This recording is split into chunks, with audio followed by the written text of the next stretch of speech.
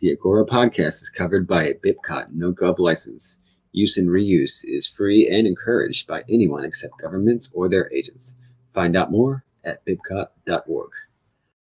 There's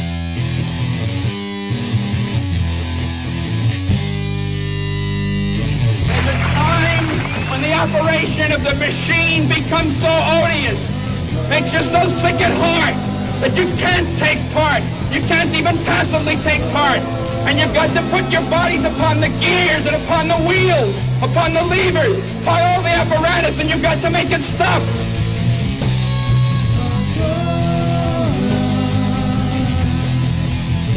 You were born free, you got fucked out of half of it, and you wave a flag celebrating.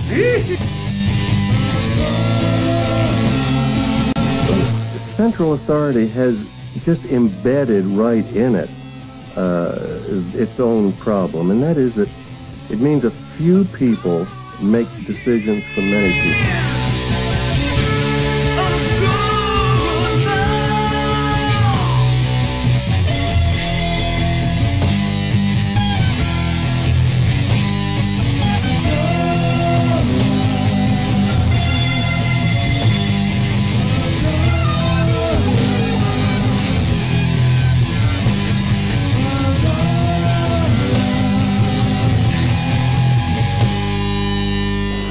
You're free, the machine will be prevented from working at all.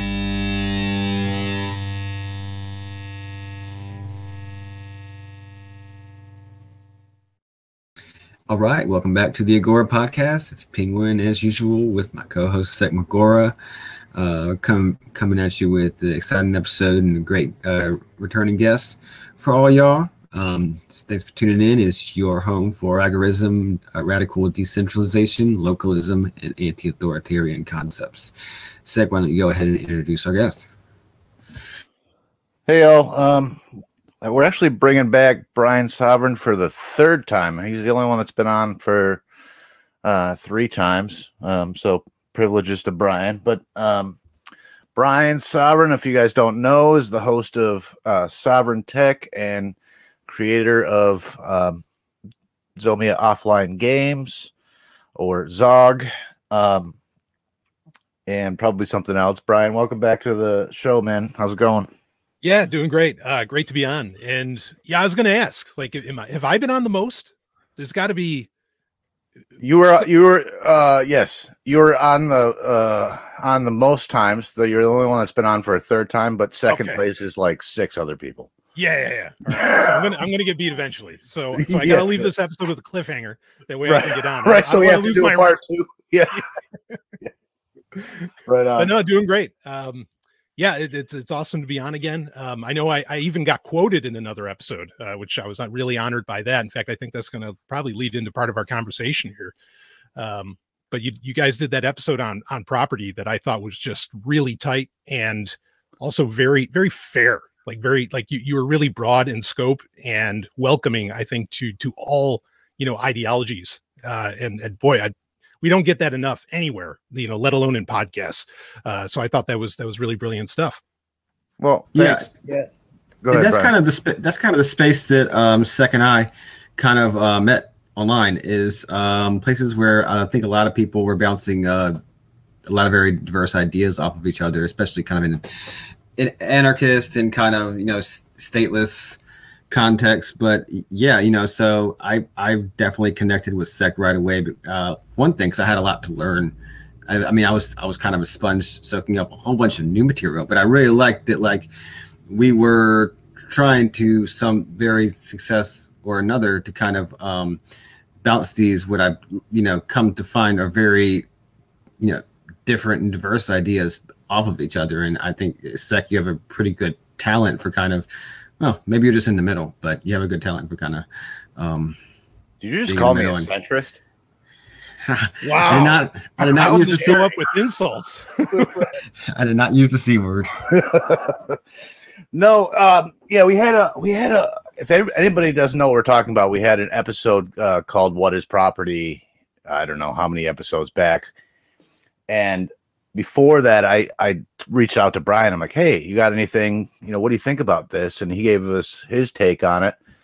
And we read that. But then after we had that episode, we had like a great conversation in Brian's Telegram group, Sovereign Polytech, about this very subject. And I'm like, man, we got to have you on to just kind of talk about this. So, and it was, you're right. It wasn't, we tried to be very fair. It wasn't, haha, your idea of property is stupid. Yeah, but it was intentionally meant to build like bridges, I guess. I don't know another way to put it. You know, the idea that everybody gets hostile and argues endlessly about what property might look like in the context of a free society is silly to me. To me, this is like, you know, arguing over whether you like your steak medium or rare or don't like steak at all. You know, it's just a personal preference that has zero effect on my life at all. It'd be the same thing as, you know, do you like horror movies or comedy? You know, it's just one of it seems very you know, fairly, I don't want to say it's irrelevant, but less important really than in the grand scheme of things. Yeah, I think you're hitting at something really key there that is important to open up with, you know, like really any conversation. I mean, a lot of conversations, and unfortunately, this kind of thing can take hours on its own, where you just try to get definitions, right? Because that you need that to know what the other person's actually talking about. But even more so than that is, I think that we exist, and I love that we can fast forward through a lot of things, because, you know, we're all on board in varying degrees with anarchism, libertarianism, you know, pick your ism terms. But I feel like, especially people who really care about property, in fact, there's even, you know, kind of almost a pejorative term called propertarians. They rely heavily on logic.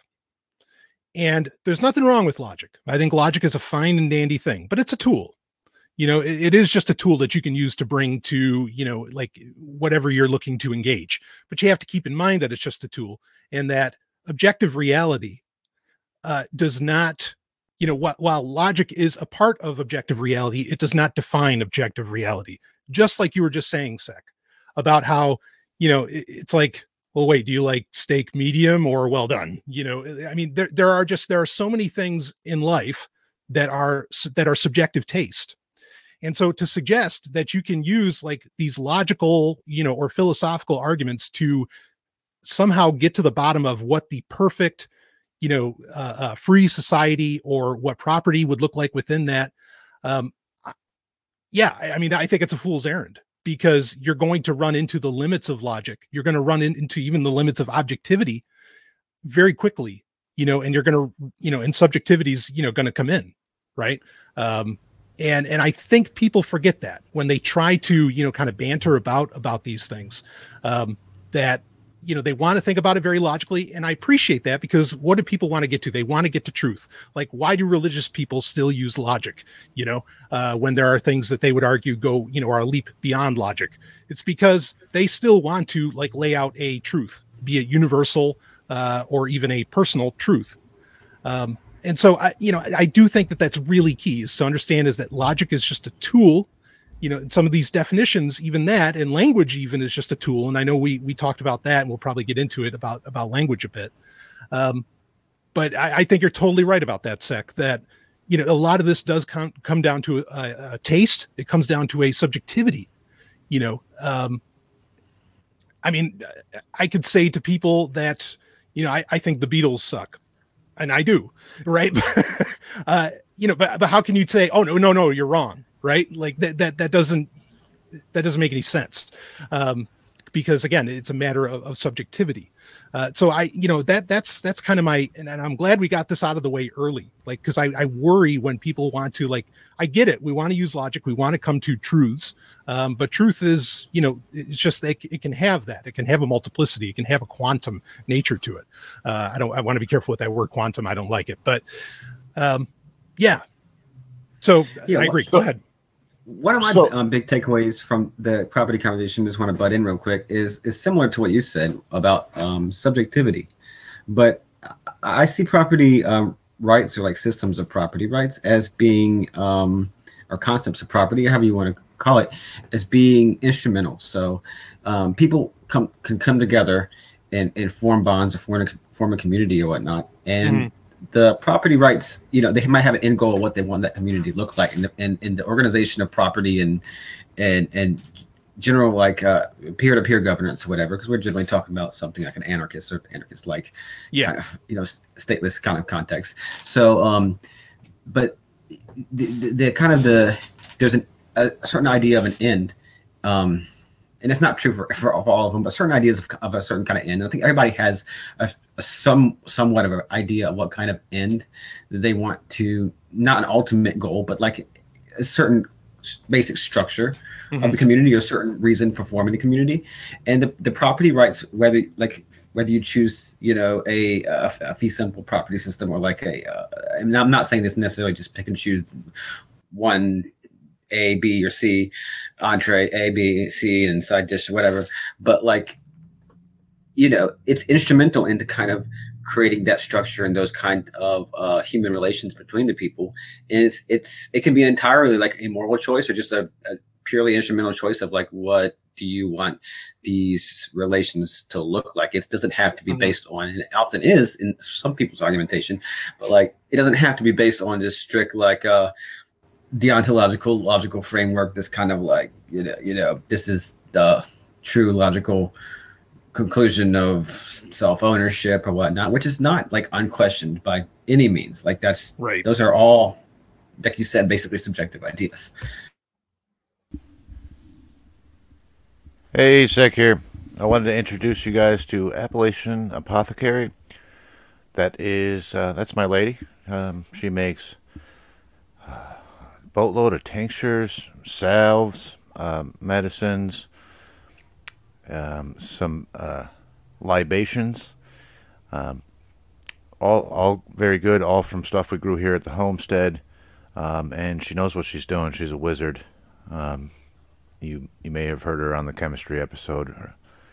But if you're interested in any of that, go ahead and touch base with me at Sec Magora on Telegram, SEKMCGORA, all one word, all caps.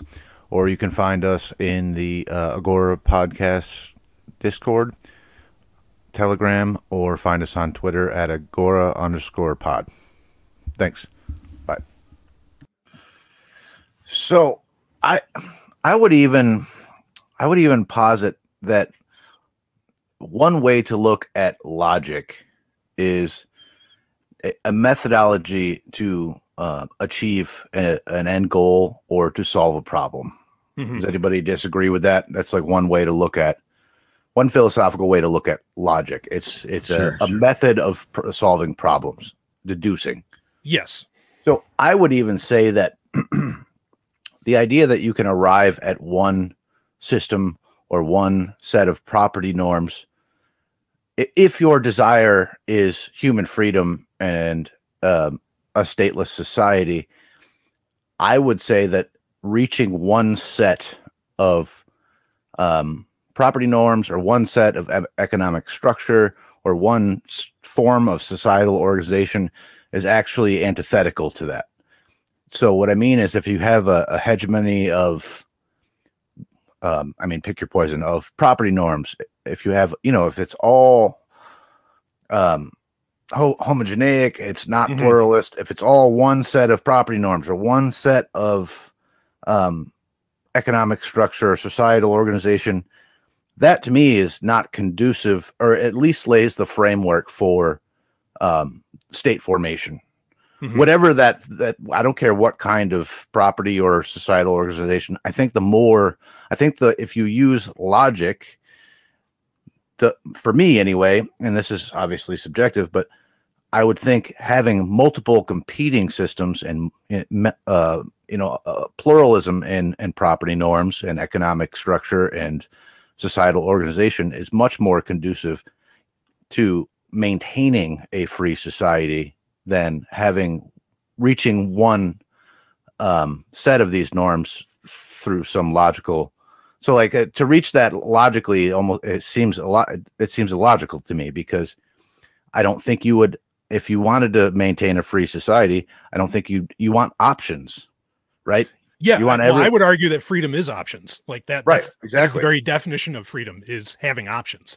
Yeah, and I agree with you. And you want a diversity. You really don't want things to be one way. And I think this is, well, I don't want to get essentialist, but I mean, I do think it's one of those things that's pretty good across the board. is to have some kind of diversity and some kind of diversification, because that allows for resiliency when there isn't just one way that can fail. And that's kind of the key thing is, what happens, when it fails, right? And if everything's running in one way, well, I like that that things can get done in different ways, and that I have choices, when it comes to that. I think part of the problem, with logic, like you were saying, again, I'm not against logic. I think logic is wonderful. I think part of the problem is that logic is used for a lot of people, they use it to get to define what they would define as rational. And that's the key word. They want to define it as they want to say, okay, this is rational and this is irrational. But there's a pretty key problem there. The opposite of rational is not always, and careful with my terms, not always irrational. The opposite of rational can be non-rational. Non-rational is not the same as irrational, right? Like, there's nothing, you liking steak well done, or you liking steak medium or rare, like those are not irrational choices. It's a matter of taste. Okay. So, but yes. Right. So you would say that, okay, you could consider it non-rational perhaps. And maybe people want to get into arguments. Yeah, but you could die from the blood, whatever. If you want to get into that. But that's a whole other conversation. But it's really, really important to understand that I think for people to understand that in these arguments, a lot of times it's people trying to, and they're usually using logic or some other tools, they're trying to get to rational. But most people, in fact, I've rarely talked to anybody who understands that, the antithesis of rational, they think it's automatically irrational when that is not true. Like there is such a thing as non-rational. There's that space in between, those two extremes. So that, I think that's really important. But I think, and that's where we get into when people are saying, well, no, because I figured out this version of property rights, and it's rational. And so they instantly think anything that's not that version of property rights is automatically irrational, when that's not true. Like, okay, those property rights are rational for you, but to someone else, they're not irrational. They're just non-rational. It's just not rational for them. And one thing that they're missing is they're forgetting about their own subjectivity. Yes. So they are assuming it's, and I'm not even saying it's not rational, whatever they're choosing, but people often do. That's a huge problem.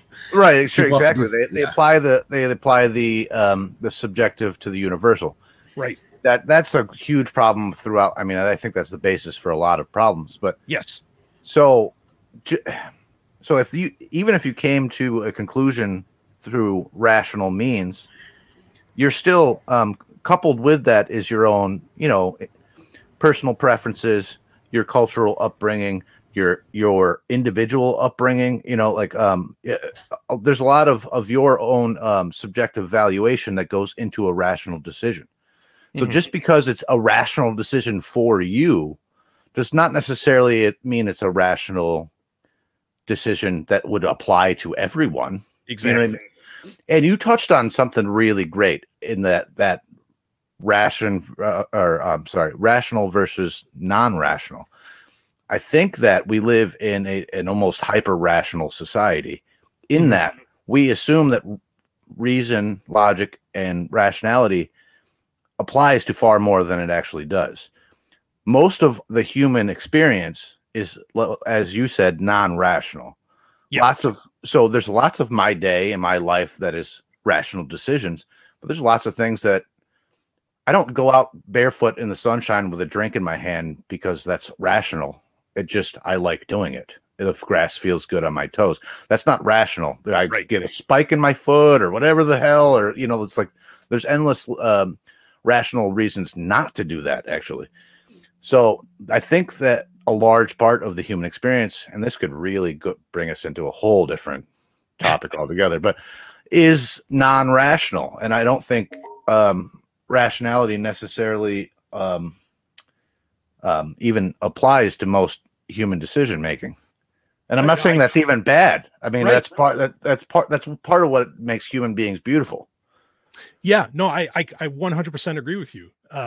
And I think even just this part, if people could just get this part, like there would be such a dramatic change, because a major issue, and this is something that, that I had hinted at in my, quote that you very graciously read in the previous episode about property. If you can accept that there are, again, there are, what's good for the goose may not be good for the gander, which is just one other way of putting it, but that there is such a thing as non-rational and not just irrational. If you could just accept that, then, a lot of the punishment of, these concepts of right and wrong, you're doing wrong, could fall away so fast, because that's the problem too, is that, rational and irrational often get equated with right and wrong. And when it seems like there's no middle ground in most people's minds. And sadly, I'll blame Aristotle and Pythagoras right here. I mean, I'm happy to call them out and just say, they fucked up everything because, one brought us like this idea that somehow the universe runs on logic, which it does not. And actually by Aristotle's logic, he thought that there were people that were from birth meant to be slaves. Okay. You want to call out Aristotle and say he was some bastion of freedom, you're nuts.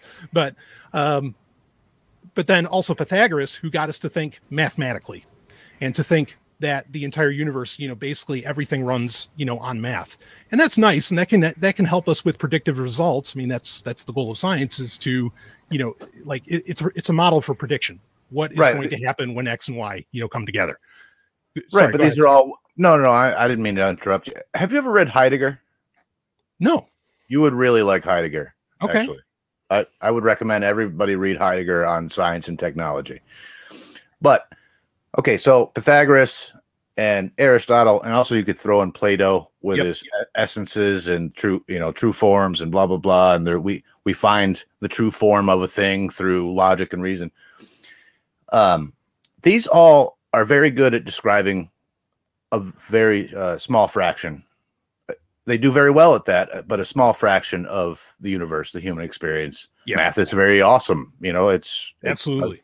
It does lots of things that we really enjoy, but that is not, that is a very reductive way to look at the things that you do. There's lots of, that is like a small fraction in the grand scheme of what it is to be a human being. You know what I mean? Or how we interact with the universe and other people and all of these things. And it can't be reduced to numbers. And I think I'll take this chance to shit on the progressive era, but I think that was the project of the progressive era, was very much, and don't get me wrong, I don't mean anybody that has some sort of forward thinking views. That's not what I mean. Very specifically, the political regime of the progressive era was very much boiling people down into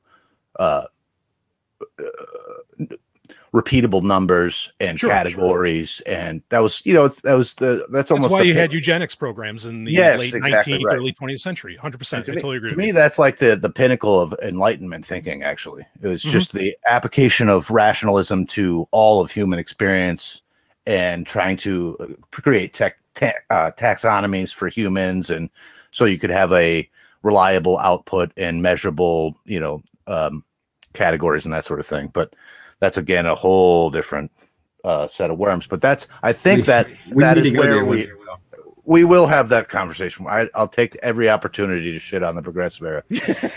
But I think that's where we're at as a society. And, you said something to me,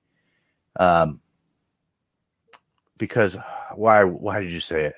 Oh, because I thought everything was transactional. Yes. Yeah. So you said you're looking at things through, that's probably because you're looking at things through the lens of the culture you live in.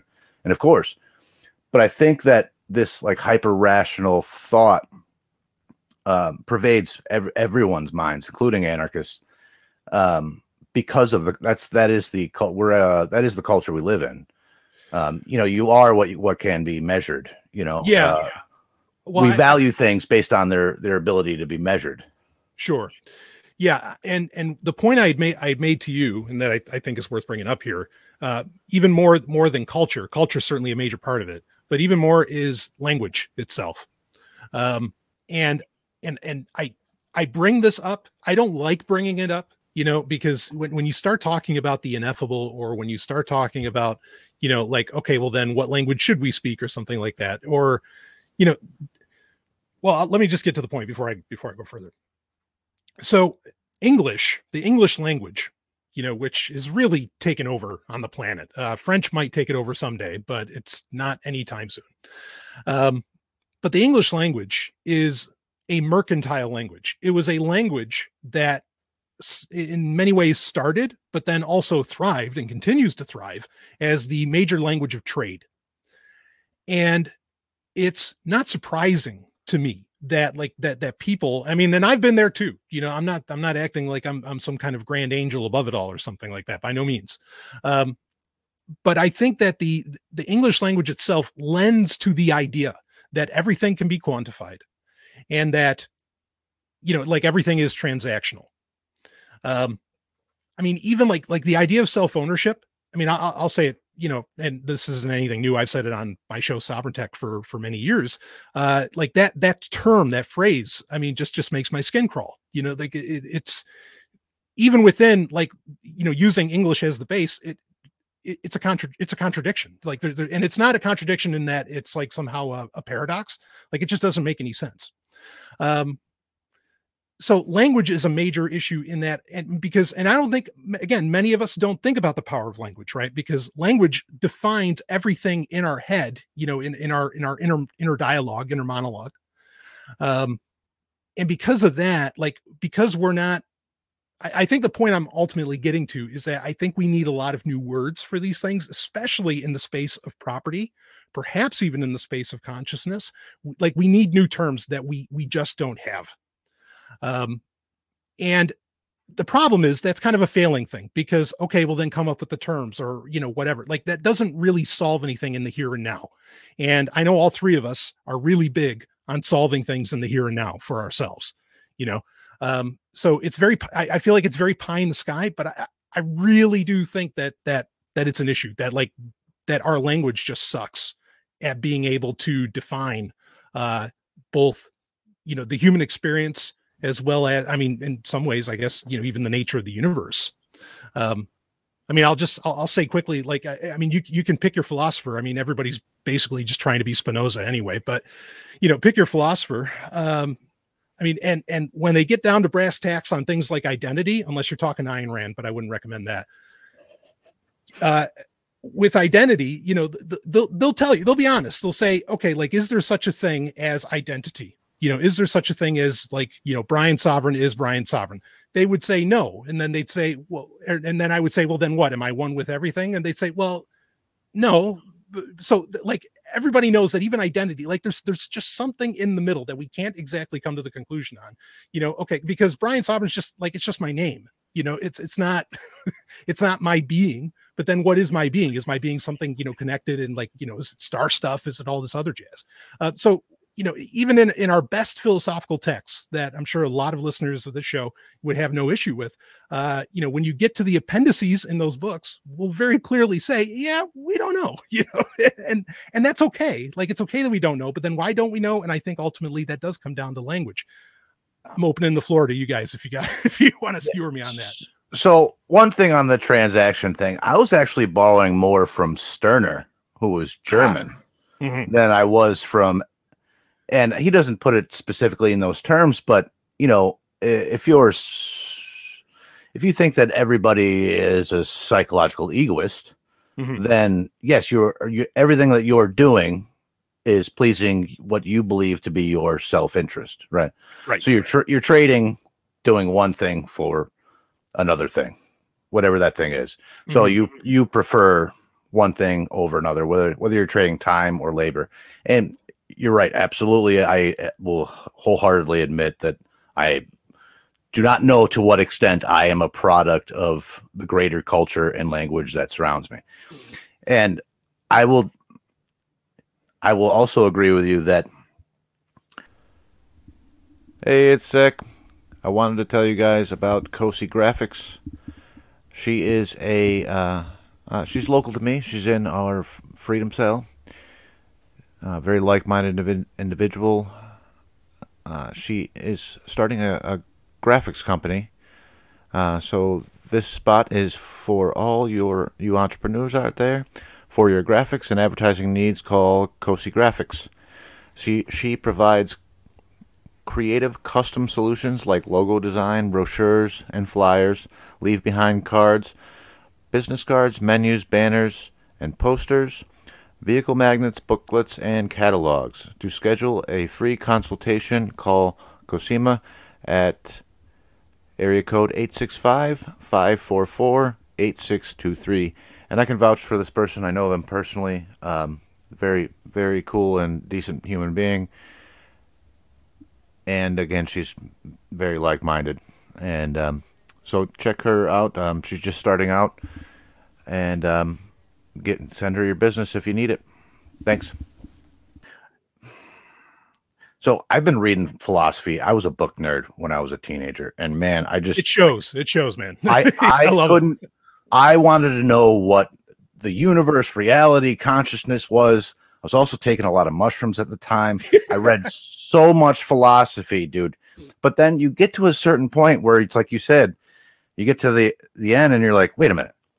None of you really know what you're talking about. Like, you're presenting things and a lot of them will present them as this is what it is. And it's like, well, no, like here's what this other guy said. You guys have been arguing about this for like 3,000 years. Like none of you really know. You're all just taking like basic guesses.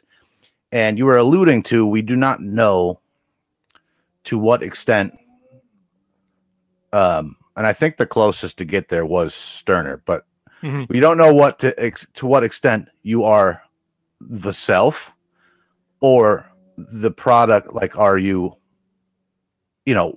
just a greater part of the totality of the universe? Are you the universe experiencing itself subjectively?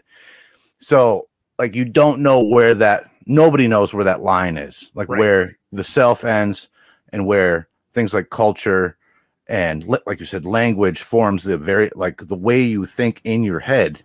So how can you have a self if the way you think about yourself is created by the greater culture? So it's like, where is that? No, the thing is like, nobody knows. And that's awesome, actually, because there's like mystery to the universe, like we don't fucking know. Nobody fucking knows. So, where do you go with that? So then it's like, well, what is consciousness? Nobody knows. The much smarter brains than ourselves have thought for a long time, and nobody knows what consciousness is, what the self is. They don't know. So, I also don't necessarily like the term self-ownership, just because it's weird. I prefer something along the lines of exercising autonomy, or just a different term. The term itself is just, I've used it before, and it's very odd to me. But because like, what is the self? And then also, even if you go by like a more traditional logical definition of what the self is, how can you transfer? Like, ownership is implying that you could like sell.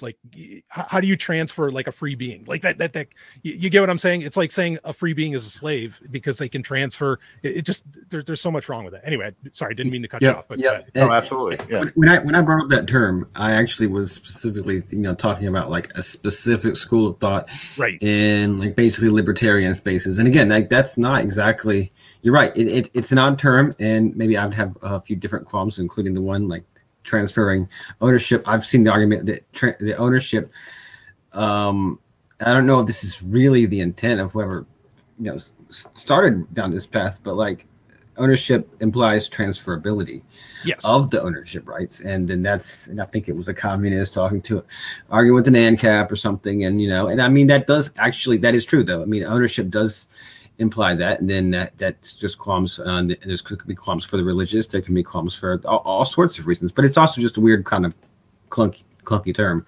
Because I will say, reason you mentioned. Go ahead. I will say this though. I think they meant well in trying to create that term, Yeah. because it's exercising your autonomy. I have the greatest control over my own bodily autonomy. So I'll give them the most charitable interpretation. take. Yeah. And Yeah. I think and charity is really important when it comes to these things, because when we look at a lot of these philosophies and a lot of these systems, I was just thinking about last night capitalism itself, and not to go into a whole discussion of capitalism per se, but like it was actually, how do you view it? Because when you view capitalism in its formation in early stages as supplanting what came before it, there's good and bad that happened there, but I think the outcomes were probably a net, progress towards some sort of freedom compared to what came before it. But then when you see, you can see all the way to a lot of intervening years, and you can see till now. You might look at it in the present and have a very different subjective view of it now, when it's almost created efficiencies that might render it obsolete, and there's a lot of rent seeking and not to go into that, but like if you look at it in comparison with what came before and what will surely eventually come after, not that we can know exactly what it is that's coming after, you're going to be looking at two very different things, and you can make very vastly different. It was actually something that I saw posted on Twitter, and it's like, I can argue vastly different opinions on what we call capitalism. I could do totally pro, totally con, totally, depending on what the context is, what we're comparing it to, alternatives, what came before, what comes after, etc. And really, like, I have no one take on the whole concept at all. Even if I were to define it I would start off with definitions and define it as essentially one thing. You're looking at something from vastly different, just like you look at an object from a completely different, perspective in this, as a silhouette in the sunlight, or you seeing it from top down, or just seeing it inside out. It's like it's right. It's you can actually be looking at the same thing and describe it in many, many different ways. Yeah, I don't know that we know what's supposed to be next, or what is next. I mean, even Karl Marx, basically thought that capitalism was a necessary evil, right? Like that. Okay, this is part of the evolution. Like, we'll go through capitalism, it'll get us to a certain point, but then we get to the next point. In his mind, it was communism. Do I think he's right? Well, I think they're all concepts from like the 18th and 19th century. So, and we live in a wildly different world than the 18th or 19th century could have, other than maybe Jules Verne could have imagined. I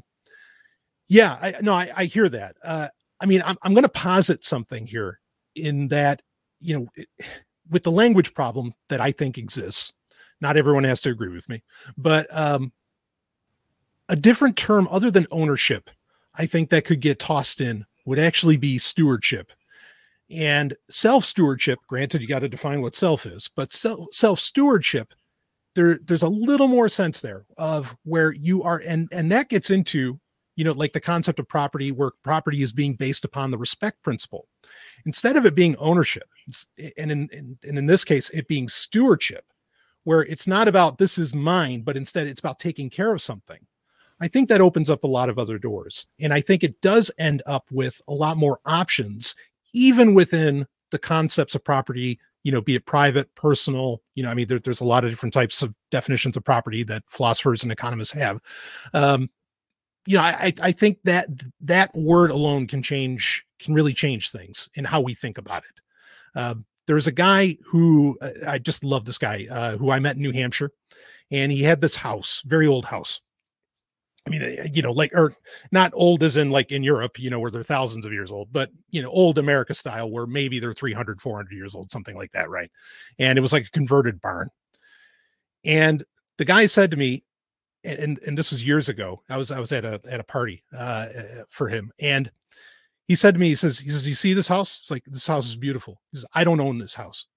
I'm a steward of this house. I'm taking care of what came before, and this guy's a full-on libertarian, by the way. But I just thought that was such a beautiful way to think about it, And it really did change. It changed a lot of the underlying concepts of what to think of property, but then it didn't so much change, I think, the end game, which is something is being respected and taken care of. And it's being considerate to other individuals. So I think I would toss that in there. I kind of wish Stirner went in that direction. Stirner, I think his concepts of everything being transactional, like I see all property as my property, right? I think underlying in Stirner was the idea that an idea that is paradoxical, where he looks at everyone else, like he thinks of himself as the most important being in the universe, but then he also thinks everyone else is too. Now that's paradoxical because you can't be the most important thing in the universe and then someone else can also be the most important thing in the universe. That doesn't seem to make sense, but I do think that that's a case where it is a paradox, and we do well to open our definitions of things and our theories and concepts and philosophies and ideologies into the importance of paradoxes, emergent properties, and so on. I just said a ton. What do you guys got? Well, just to kind of bring it back to some real examples that are kind of close to us and present. I think, like, for example, the modern libertarian focus on property, private property, there's been a focus on the kind of libertarian or right libertarian, just to kind of separate it from the explicitly kind of left leaning or I think we all have a general idea what I mean by that. Like you mentioned, proprietarians and whatnot, that might have a little more specific connotation. I mean, where does that come from? I think that largely comes from, you could say a variety of things, but I think a lot of it comes from this idea of scarcity. So it's this, get off my property, it's mine, I want to own it, I want to have full rights to it, rights to do anything I want, a lack of regulation or oversight by some kind of sovereign entity or democratic governance or whatnot. And something that gets kind of tossed around is this idea of like radical individualism, and I want to have my place in the country where nobody can bother me. And I think we can look at that like subjectively is like that's a reaction to the scarcity and the demands of keeping property secure and to kind of keep your rights over it while complying with governing entities that basically claim sovereignty over it and over you. And increasingly so, increasingly the idea of a regulatory state, I mean, is something this, in the broad scheme of things, just became feasible and just became really something that's touching our everyday lives in multiple levels. I mean, in the grand scheme of things, that just wasn't a thing until, well, I would argue 190, 80 years ago. And, this idea that like, that either the technocratic government or the bureaucracy or the demos, the democratic majority is having some kind of say, or that there is just increased competition and scarcity among people. I think it's kind of a reaction to that situation. Yeah, I'd even argue that our modern concept of property comes from, I don't know, 200-300 years ago. I think the Black Plague essentially gave us our concept of property, because when millions of people died off and there was suddenly, wow, I could own 3 houses, because my neighbors are dead. And that's when things like title, things like regulation around what you own, and the idea that well, I mean, scarcity was the thing before then, certainly. But I think, the idea that you could have more than what you had, direct control over. I guess that would get more into like a definition of personal property, like something Proudhon would talk about. But and you as not like a member of a nobility or something, just to be clear. You was a member of basically as a commoner. Yeah. Yeah. So I think that's really where our, like the modern, like you said, the right libertarian concept of property really came from, is that suddenly I could have so much. In fact, it's ironic, or it itself is, ironic, I think is the right word, because, you know, you're right that it's based on a scarcity, like that a lot of concepts come from this perceived scarcity, or real scarcity. But I think our concepts of property and regulating around it and wanting to have justice around it when that regulation is broken. Again, when you're disrespected, you know, what happens when you're disrespected? You seek justice as a human being, you know, like that's a basic need. Hey, Sek here. I wanted to tell you guys about Agoraprint. This guy's a friend of ours, friend of my ladies as well. Known him for a while. Very like-minded individual, hardcore agorist. He owns a t-shirt company, printing shop. That's at agoristprint.org. And he's printing some shirts for us for the podcast. He's printing some shirts for... he will be printing some shirts for my business. He takes, fiat, Bitcoin, gold, silver, barter. He's up for all of that. So go check him out at agoristprint.org. Thanks. Bye. I think it all started right there. And because that was the first time that people could really have like so much and it's so much that they themselves could not control. And so, you know, that's when a lot of title systems started. Granted, the Gutenberg press helped out with that because it became a lot easier to print out, an ass ton of titles. But I mean, it's not to say that there weren't titles before then. There were, obviously, in the nobility and so on. But like you said, Penguin, I think, you know, the idea that it suddenly became something the commoner had access to.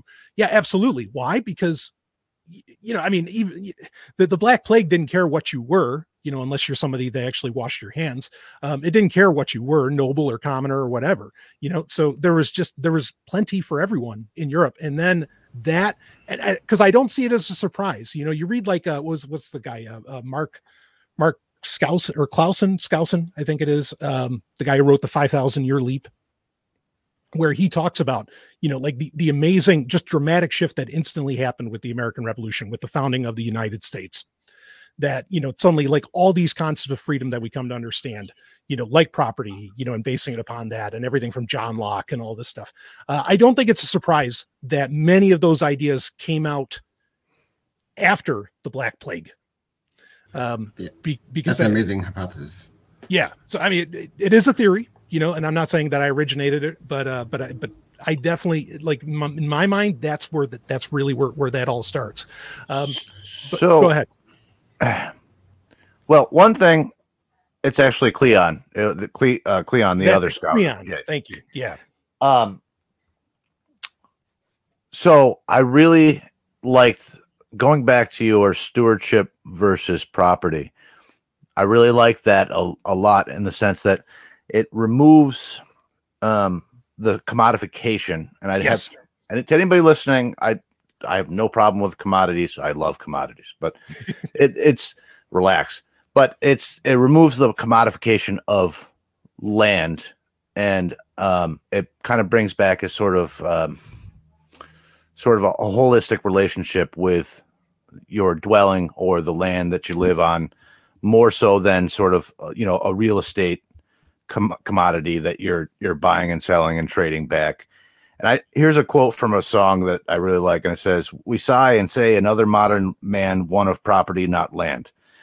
And what he's saying there is, like, we used to have like a relationship with the land that we lived on and controlled, and now it's more of a commodity. Now, to your hypothesis about the Black Plague, mm-hmm. I would say that actually decentralized. Well, it depends on how you look at it, right? But yes, it allowed for people to own, it allowed for more people to own multiple dwellings, right? Mm-hmm. But previous to that, who owned large tracts of absentee ownership? Yeah, feudal lords. The feudal lords. So yeah, I think that actually reduced scarcity and allowed for more abundance. Yes. Now, which you could argue was better or worse than what, I mean, before that, it was fewer people who owned just large, enormous tracts of absentee property. Mm-hmm. So you could argue that's better or worse, but what that led to now was, I think you're right. From that point to basically now, we're under the same sort of property regime where it's efficient, or it's economically valid to own several different pieces of property, which has created a whole different form of scarcity, which is why I think, like Penguin was saying before, is like people have this scarce mindset, and so they have a much they're much more tied to the idea of ownership than you might be in a free society where there's much more abundance. Does that make sense?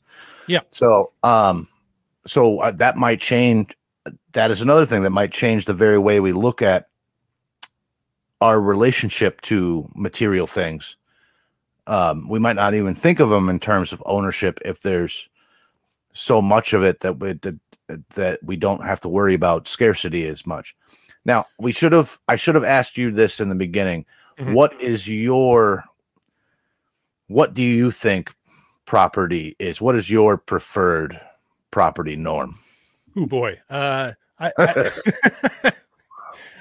like what Robert Heinlein says, unless you can carry it with you in a dead sprint, it's not yours. No. I mean, I don't think that's a bad idea. Like that's very, very basic. But it's not to say that you can't really expand from that. For me, it really, my concept of property really does come down to the concept of stewardship. I know you recommended in the last property episode that great article from Roger T. Long, about property, about like public property, like in a private space, right? And the example he gives in that is fantastic. He says, okay, so you have you have a lake, and you have people that live around this lake. And they've done it all right. They've got their house, they've got their title, mortgage paid, the whole thing. It's all great, but there's this lake in the middle, and it's all in their backyard. It's, it's 9 houses in a circle. It's all in their backyard. Who owns the lake? They all go fishing in it. Okay. So they're all homesteading it, right? Like they're doing some kind of care, whether you want to argue that from a biodiversity standpoint or something. Okay. Like who owns, that lake? And I think, again, that word own is the problem. Because if you say who stewards that lake, the argument dies. Because once you say that, okay, who stewards that lake? Well, they all do. And then there's no problem. Like if you want to think about it logically, or now, I mean, we can get into, but what if you have a bad person that, starts throwing trash in the lake and all of these things. And that gets into the justice part. That's a bit of a separate conversation, but just getting into, my own definition. I see myself, another one of my favorite words outside of stewardship is denizen. I see myself as a denizen really of the universe, I mean, kind of stuck on planet Earth as it is right now. But I always see myself, as like the idea that I own land, just blows my mind. And I know you guys were talking about this in the previous property episode as well. The land owns itself. Like how can I make a claim, to land? I could steward it, sure, all day long, which gets into, the idea of homesteading, I suppose. But yeah, my definition of property, I guess I do kind of still fall into that Heinlein thing, where I feel that, something that's in my palm, and that I have, real agency over and control, is mine. But then at the same time, I really feel like everything just comes down to stewardship. Everything comes down to respect. Even like that Roger Long article, laid out, even the idea of private property ultimately comes from the respect principle. And for me, the easiest thing to do is to just, respect everything, and have that holistic view, like you were talking about, Sec. So that was kind of a bit of expanded version, but I hope I sort of answered the question of what I think of property. Again, it does come down to stewardship for me, not ownership. Yeah. Did you pick up that Roderick Long article? That really kind of set me down a road of, being very acceptable of the idea of public property. Well, I mean, I was open to everything in that anthology, Markets Not Capitalism, where I think a lot of us have encountered that article. That's a often cited or recommended article. that Dr. Long wrote. And another thing that where that principle comes up that I've been kind of thinking in the same direction is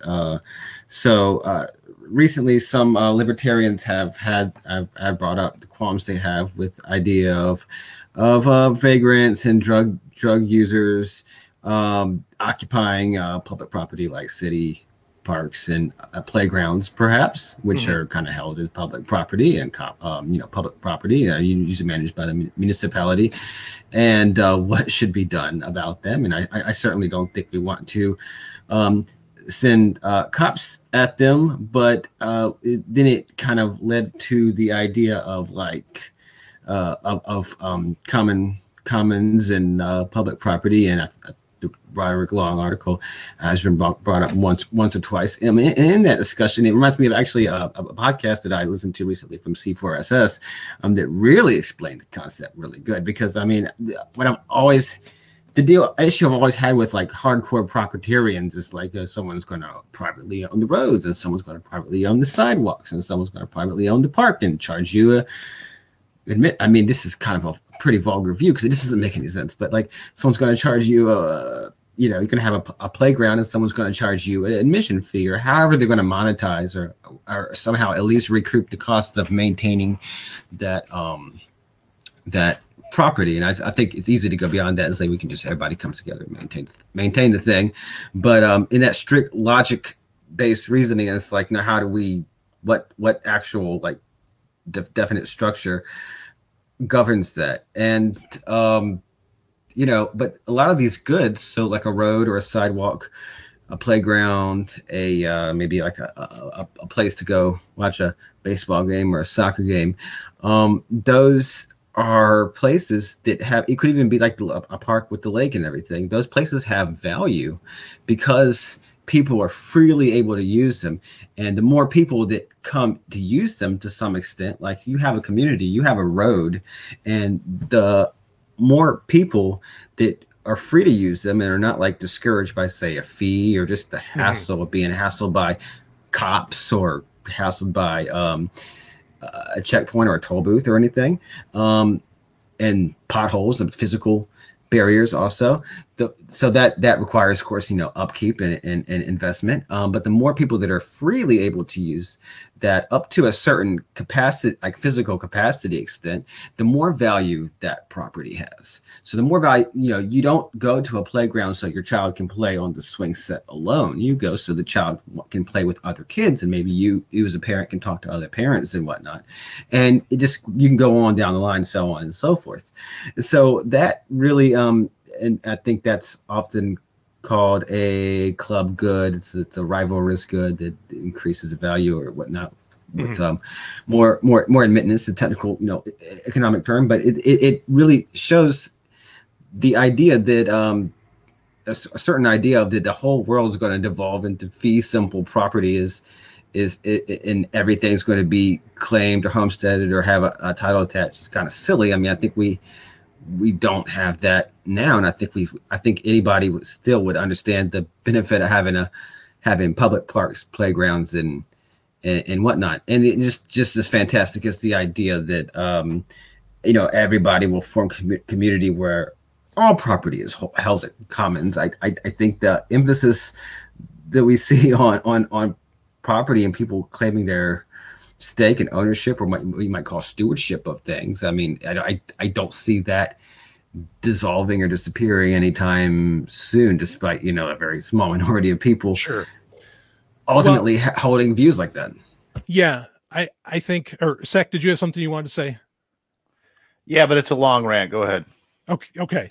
So I'll make mine quick, and because I'm dying for your long rant. So a funny thing, in New Hampshire, so there are a lot of varying projects, and there really is more than one of people trying to live a freer life. So there's a very famous town called Grafton. It's very backwoodsy. Okay, has very few regulations, and a lot of people moved there a few years ago.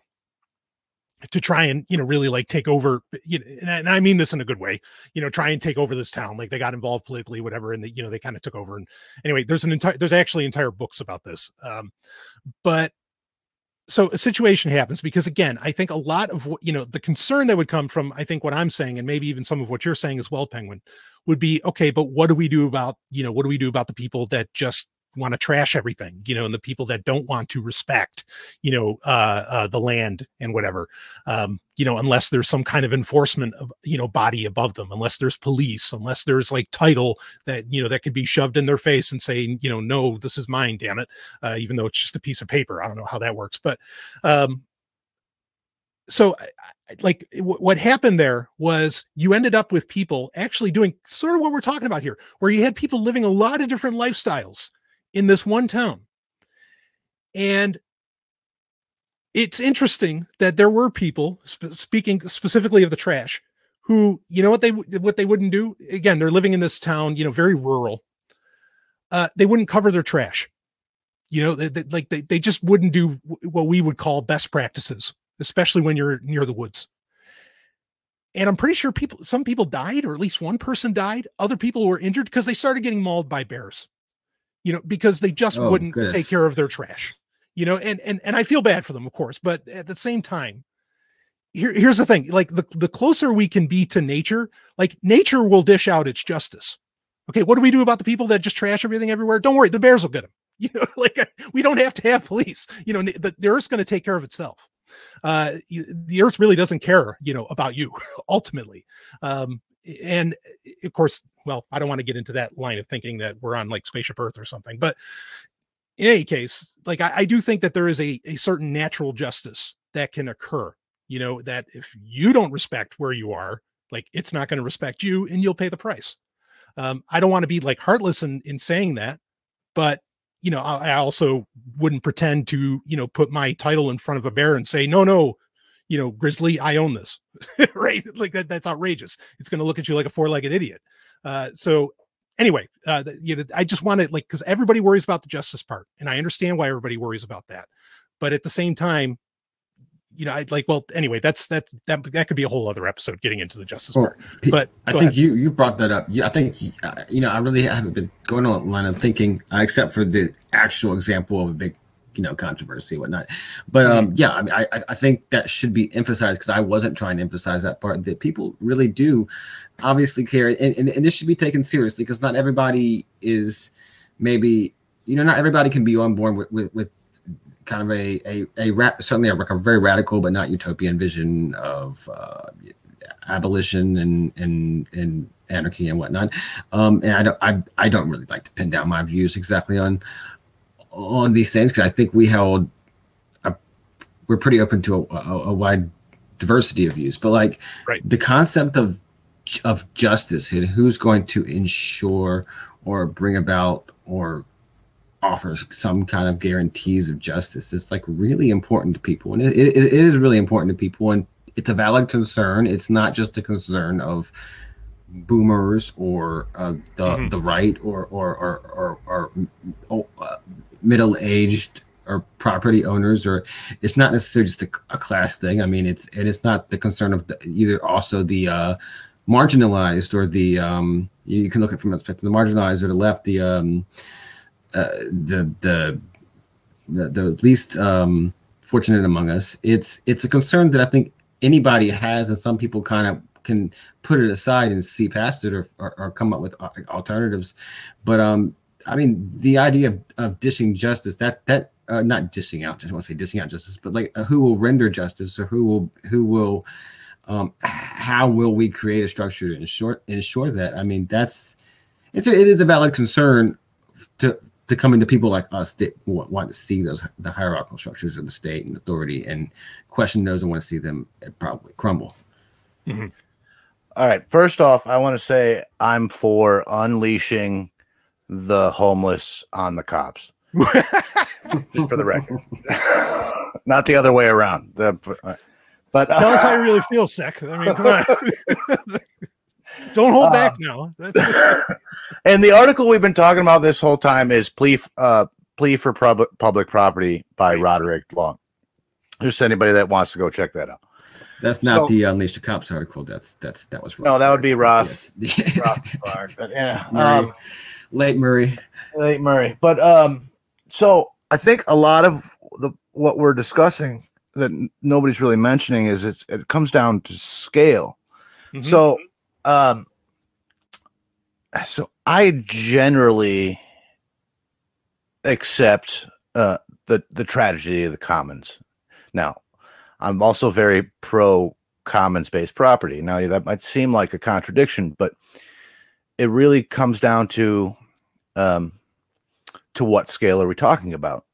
So, in comparison to our current system, where we have this weird mix of both worlds of, sort of private ownership, but also such large scale commons management through a centralized state, we have the worst of all problems.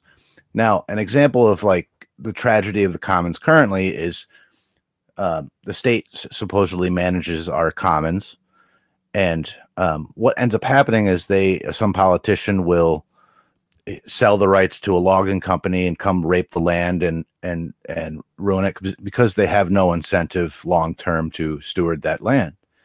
And I think what sort of some anarcho-capitalists would envision would be preferable to that, because at least ownership, you have some incentive to steward that land. Now, but again, this is a problem of scale. The state, number one, has no incentive to be proper stewards or good at managing the commons. They have no incentive to do so. And also, it's just too large. They're not directly involved. We'll say they're too far sort of removed. So you were mentioning the problem with, that guy in that small community wouldn't leave his trash, whatever. That is like, that's a problem, right? And that can be resolved on a small local scale, whether that's a common area, commons-based property, or whatever the property form takes. Management of commons can be done quite well on a small scale. But,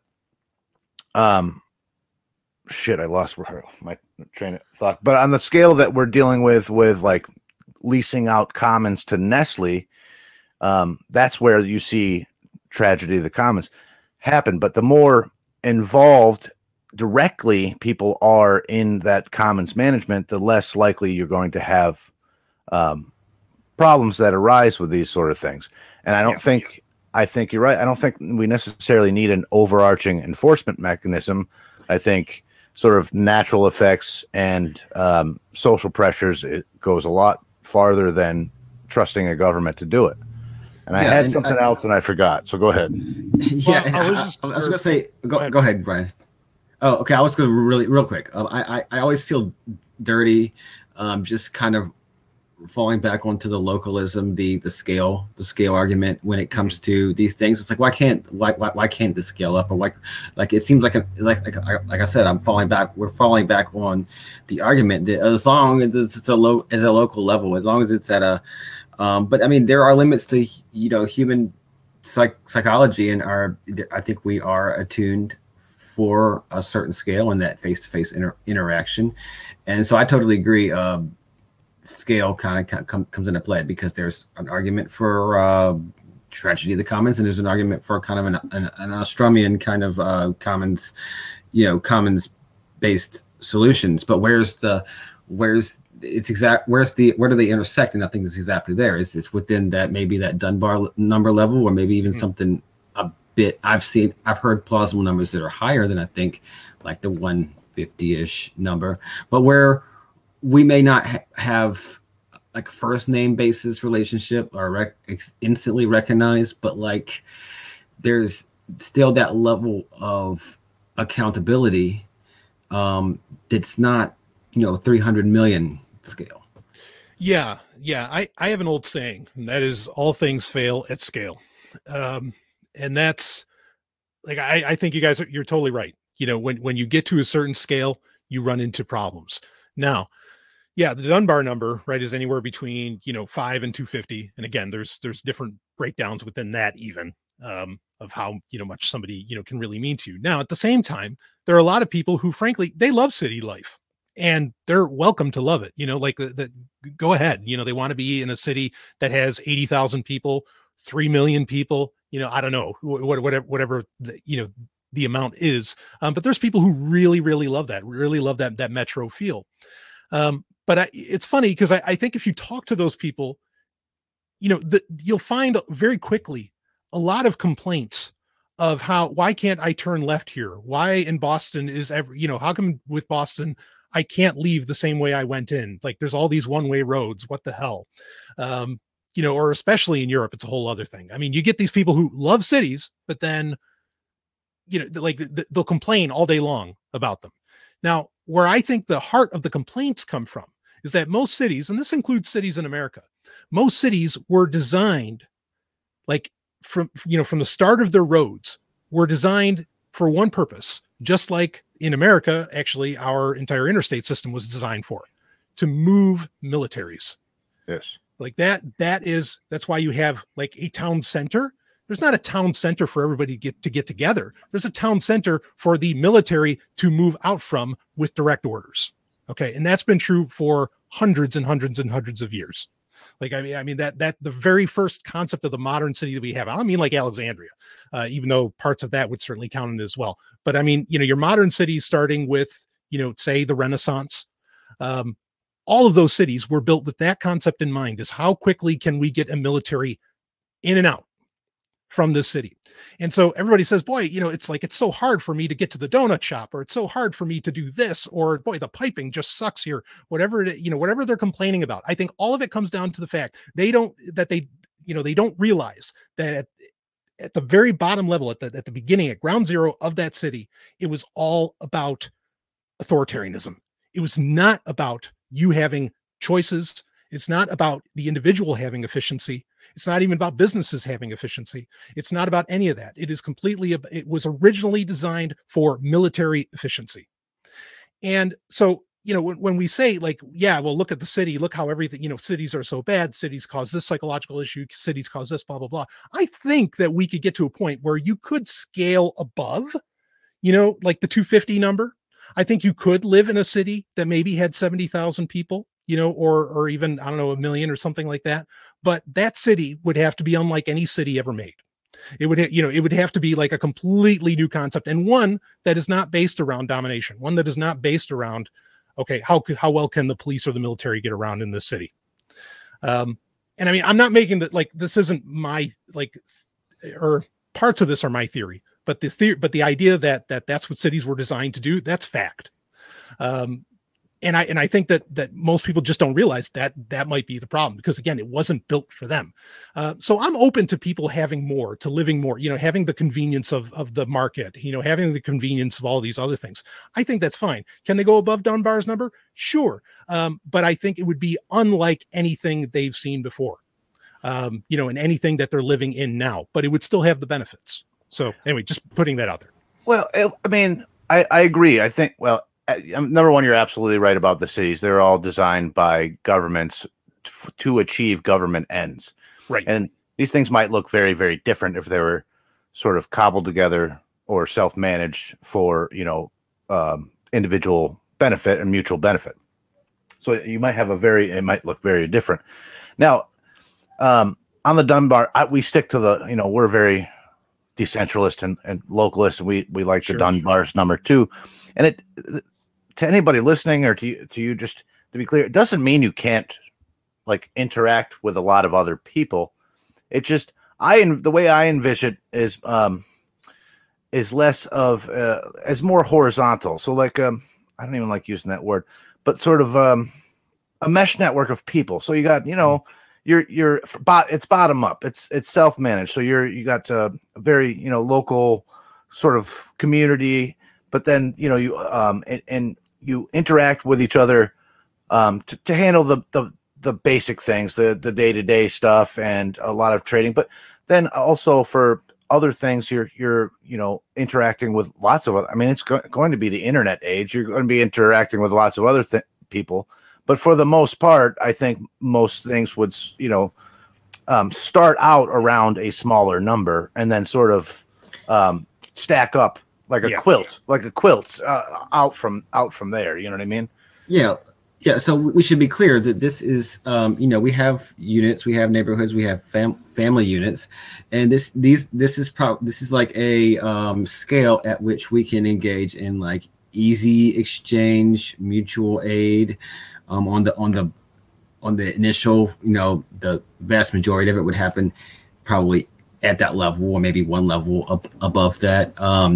But like I said, easy exchange where there's high trust and there's low friction in the exchange. And I was trying to think of like in basic community relations and governance issues. And we say governance, and we're not, we're talking about governing a community in the area occupied by community of this size.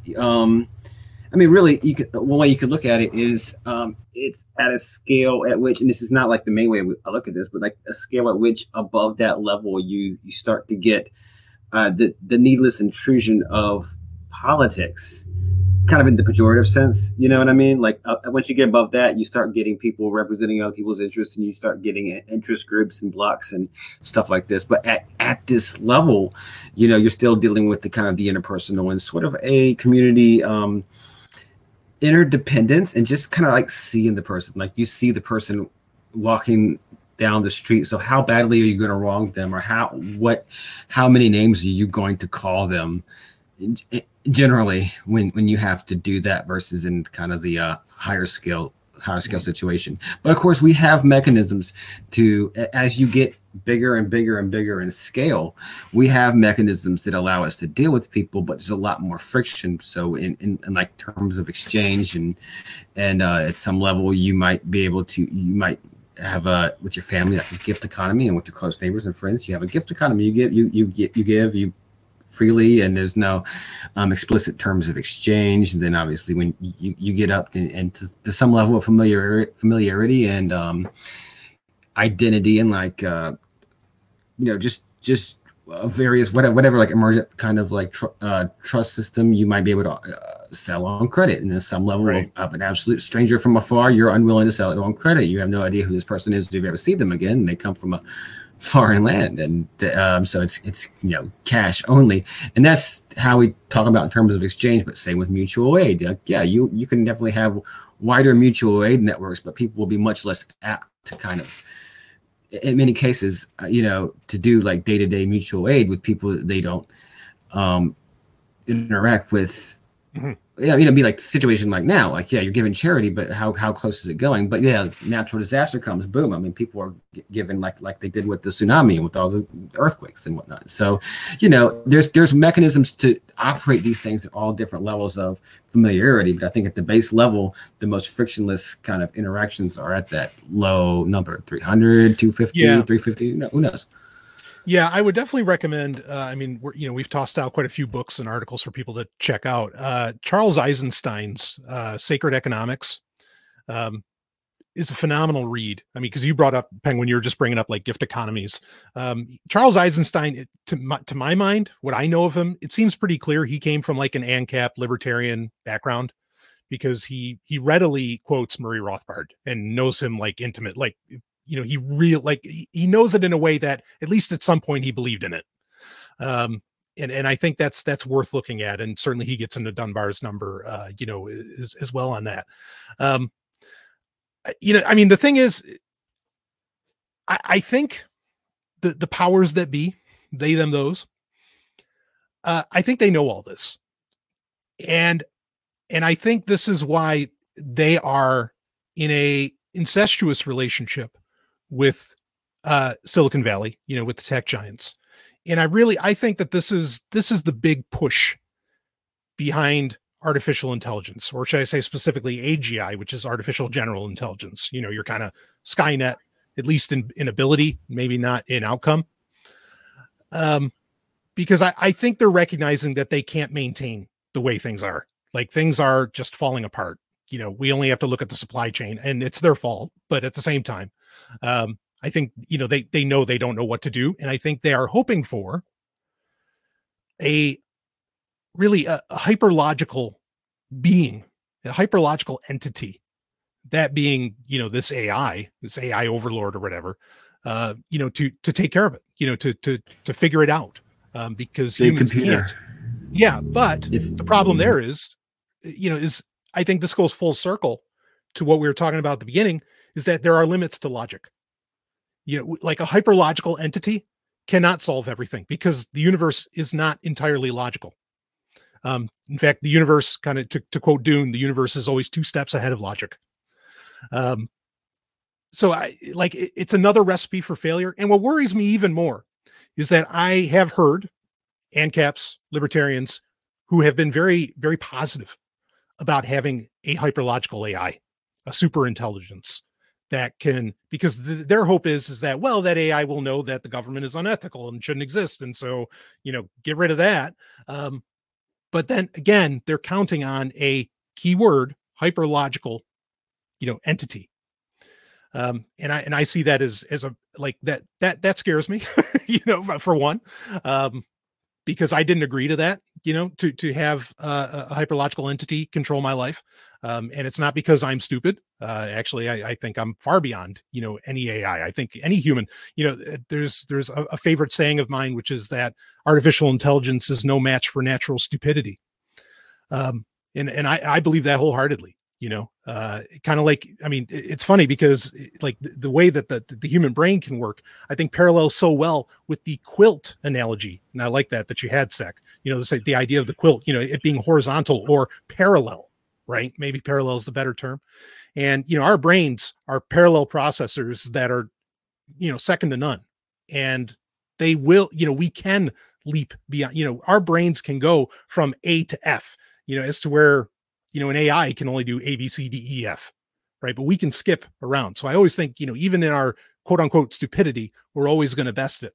But I do think that is, I think everything we're talking about, they've got to be having those discussions. Mark Zuckerberg has to be having this kind of discussion. All these people, they've got to be having these kinds of discussions that we are. And I think their solution is, but we don't want to lose power because we're assholes. So, let's come up with a hyperlogical entity that can solve it all. Let's do AI. Thoughts I gotta say that was a beautiful segue, by the way. Thank you. So I've been podcasting for 10 years. Yeah, I was thinking the same thing. I was like, wow, because you've been smooth and flawless, but because you've been wanting to talk about this the whole time. Yeah, right. So I got to pat myself on the back, because when I was talking 20 years ago about the idea that, and I probably didn't put it as eloquently as I might now, but that the elites would desire to merge or create an AI to control the population, people thought I was batshit insane. Now this is just like common knowledge. Yep. You know what I mean? So I'm crazy until my grandma is telling me about how the elites are gonna merge with AI or something, like the mailman's talking to me about it. I'm like, what the fuck? It's just like, until it's crazy and crazy and crazy until it's just common knowledge and everybody knows about it. Now, I also think that that's what they desired to do. And for a long time, I thought they had the ability to do that. And actually, for a while, I was kind of convinced that that's what Google actually was. Mm-hmm. Was trying to train, or search engines was trying to create and train an artificial intelligence by using the mass of all humanity's knowledge and behaviors and search. Anyway, that was the whole theory I had for a while. No, in fact, I think you're absolutely right. Like, that's certainly what they're doing with photos. They tell you as much, that they're using your photos that you upload to Google Photos to train their AI. Like that's not. Anyway, go ahead.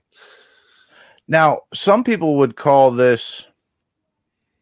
They would call it the desire. They would call it, say, like certain people who are sort of on the conspiratorial right would call this satanic. Mm-hmm. They would call it the, and it depends on what you mean by that, but sure. It's the desire to become God, right? To replace God as the creator of life, right? Now we're getting kind of out there here, but that is sort of, and I tend to agree that that's how these people think. They think of themselves as, because they are where they are, they think they deserve to be where they are, and we are just little people that should be moved around, and they think of themselves as almost like a higher being, a higher species than the rest of us, you know, plebes. Yeah. So thing is I don't think that, I used to be more convinced that they could accomplish this. I don't think I do anymore, because of some of the reasons you said. I don't think they can actively foresee human behavior. So they might be, and whether or not they can even create artificial intelligence is up for debate, because the smartest minds on the planet don't know what consciousness is, like we said before. Right. So whether or not they can create, because really all we are is electrons and synapses. We're basically just a machine, us as humans. There's, like, physically speaking, of things that you can measure, we are just electrical impulses. That's all we are. But there's obviously something more, because we have consciousness. Lots of things have electrical impulse that are not conscious. So there's something different about us that they don't know, but all that they can measure is that we have these electrical impulses in our brain. That's all they know. They don't know why that creates consciousness in our minds. Right. So I don't even know. I know that the elites, the people that run this planet, would absolutely enjoy that outcome where they could control and merge with an AI and become, you know, we're talking about Kurzweil here, merge with an AI and become the new gods and blah, blah, blah, blah. I don't think they can. I think they're smelling their own farts. I really don't. I think I mean, I don't know another way to put that. I think they're buying their own BS, because I don't think it's actually possible to create consciousness, or at least not for a very, very long time, until we figure out what consciousness is. I don't think they can do it. What do you think? Well, so yeah, so well, I'll say this much. Like, this is why I'm against transhumanism, as in like the H+ type transhumanism, us merging with cybernetics, you know, or, you know, us being cyborgs, like us merging with, you know, mechanical parts and everything, or getting uploaded into robot bodies. I'm completely against that, because we don't understand consciousness. How the hell can you upload me when you don't even know what I am, you know, when you don't know what any of us are? Yeah. So that, like, that idea, you know, to me is that's nuts. The idea that they, I mean, there's some truth to what you're saying. So, I'm a big fan of Marvin Minsky. He was a computer scientist, really brilliant guy. Actually was out of Dartmouth in New Hampshire. And, you know, you can go on YouTube and you can find talks from Marvin Minsky in the 1960s. This is the guy that basically coined the term, more or less coined the term artificial intelligence, and started like the first kind of institute around its development. And in the 60s, he was saying, yeah, we're going to have artificial intelligence in 5 years. In the 60s, you know, that didn't happen. And it's just another one of these technologies, kind of like self-driving cars, right? Elon Musk said we'd have self-driving cars in 2015. Last time I looked at my watch, and I do wear one, it said 2021. I don't know where these things are. And they keep moving the goalpost, right? Like, so I think there's some truth to what you're saying, in that they can't do it because they keep moving the goalposts. They keep saying, yeah, well, no, okay, in another 10 years. Or in 2030, no, all right, fine, in 2040, you know, and it just doesn't happen. I'm open to that. Here's my concern. So there's two ways that you can look at this. I love the saying that, like, so how do you define what, or let's go to this. How do you define what artificial intelligence is? Well, there's a test for that. It's called the Turing test.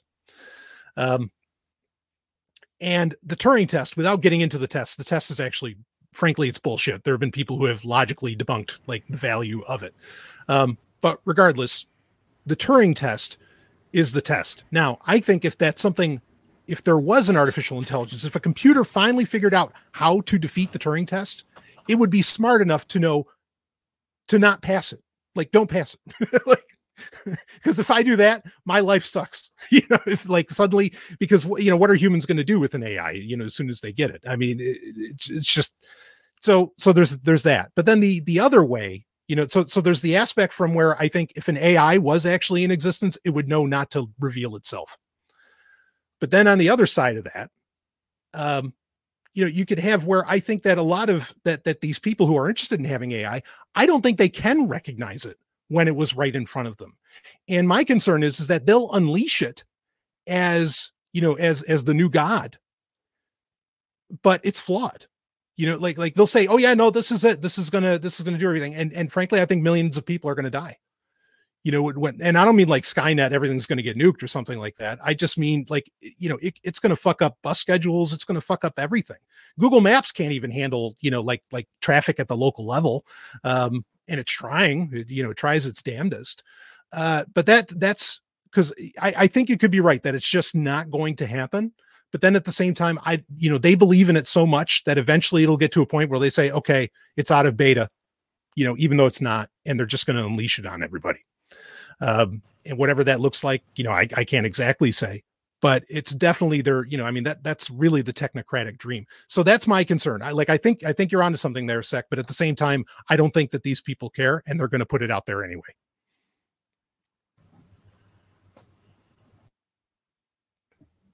Yeah, just because they can't do something has never stopped them before. You know what I mean? Yeah, right. No, I missed some of that, but I think one thing we can all ran against is technocracy, technocrats, and the rule of that class of people, and the inevitable want to centralize. And so when you centralize, you obviously do. I think they fully recognize the same disadvantages of centralization, because there are advantages of scale. There's advantages of centralization and organized hierarchies of different types to one extent or another. And there's obviously a lot of cons, but they understand what a lot of the cons are. I mean, this is well-known stuff outside of people that might share some or all of our views, but understanding those drawbacks, that's always the for a lot of communists that want to centralize in their way. The answer is the big computer will decide how to allocate resources and how to economically plan. But now we're coming to the reality that computers do handle so much of the transfer of resources and funds and stuff all over the world. Stock trading and currency exchange trading in fractions of a second, and as these communication systems and processing power becomes so much more advanced, and now we exist in a place where I guess there's a limit to kind of human functioning at that level of centralization and those organizational structures. So I guess you're right. I don't know enough about the technology to form the opinion on the technological, on the potential of the AI, but I think you're really onto something there. That what if that's just not entirely something true? Because you're right. Let's just look at examples of tech we use, like Google Maps and whatnot. The outputs are only as good as their inputs, which can be imperfect, or things can go down or get screwed up, and then I think the result is magnified. It can be magnified many times on a global scale. And I think there's just also something just missing from the human element of markets and basic facets of human relations that's just not there in the big computer. Yeah, I think so. There are a lot of technologies that, Elon Musk, go down the list of the technocrat asshat that they're putting out there, that frankly they only work in California, and they'll only ever work in California. Or maybe they'll work in where the weather's nice and predictable, but the weather is not nice and predictable, frankly, in most of the planet. And your electric cars, your delivery robots, your take your pick of the tech, it just doesn't work. I mean, like solar cars, everybody wants solar cars. That's not going to fly in Maine, like that. I mean, it's just not going to happen. Like it doesn't work that way. And people aren't going to leave there because people actually love living in Maine. And, I think that's wonderful. Or wherever, I mean, what are you going to do to the Canadians? I mean, they're so nice, leave them alone. So, there's that aspect of it, but then I think where they could go is that the low, the inefficient and not truly artificial general intelligence, that they're developing. I think their hope is to get people so hooked on that, like so hooked on Google Assistant, so hooked on Alexa, so hooked on using Siri, that the only way that they can have control isn't control perhaps via the AI, but that they can have control by pulling away your access to whatever services they've offered to you. I mean, 20, 30 years ago, what's the surefire way, say in the 1980s, what is the best way to suddenly get everybody in front of town hall? Turn off all the televisions. Like, I mean, if TV suddenly got wiped out, man, everybody be in front of pitchforks be coming down, the whole thing. It'd be insane. And so I feel like we're kind of getting in a similar way, like where everything is subscription based, everything, you're paying for everything. And, it's all getting fed to you from centralized, nodes, servers, companies, individuals, whatever. And that their greatest hope is that, well, when somebody steps out of line, we're just going to yank all of that away from you. Sorry, your smartphone's off. This is off. This is off. And people have just become so dependent upon it. I mean, you take their Netflix away. Holy shit. Like, what are they going to do? I mean, and the other part is that I don't know that they would get out with pitchforks. They probably just be like, they get down on their knees and say, please, what can I do to get my Netflix back? So, I mean, like there's that scenario, I think, as well, that maybe they don't even need the AI. They just need the algorithms that are, or they just need the infrastructure that's good enough to make people reliant upon it. And that they can ultimately pull the plug on any individual as needed. And the algorithms, just can be the all watching eye on that. So just putting out that other option, that's another direction that this kind of level of control could go. That's related to AI, it's in striking distance. That's a good point. And something I noticed in conversing with you over the time is that we're both into sci-fi quite a bit. Yeah. But you're more of, I'm putting this in just kind of to paint a picture. You're a Star Trek. I'm a Terminator. Right? Yeah, sure. So you get exactly what I'm saying. Like I'm a Running Man, like that. Yep. So, you are generally speaking are very hopeful and optimistic about the future and of technology. I grew up very terrified of technocracy and AI and technology. And I saw dystopia left and right, and that's what I was attracted to in my sci-fi. So now, but hearing you say, which is odd because you sound very pessimistic about the future. And I think you're right. I think I hadn't really thought of this so much, but trying to implement or get close enough to AI might be as bad as actually unleashing AI. Okay, maybe not, but pretty darn close. Like if they're controlling, putting forth all these half-ass algorithms that they control and calling it AI, and it'll be so much better, and it just grants them that much more control over every little decision in our life.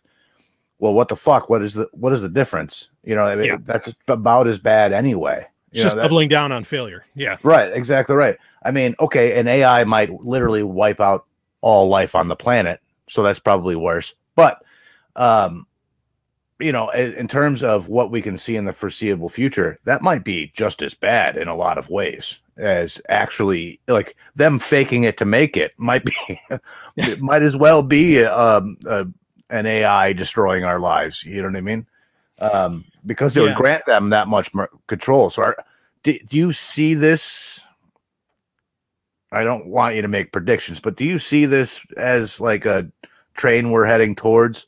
Like if it's like it's going to happen, like this is almost inevitable, like Yes. something like, okay, Yeah, why? straight up. Like the idea that, well, so I've said often that we're heading more towards like William Gibson's Sprawl, more than towards like any solar punk fantasy, you know, in science fiction.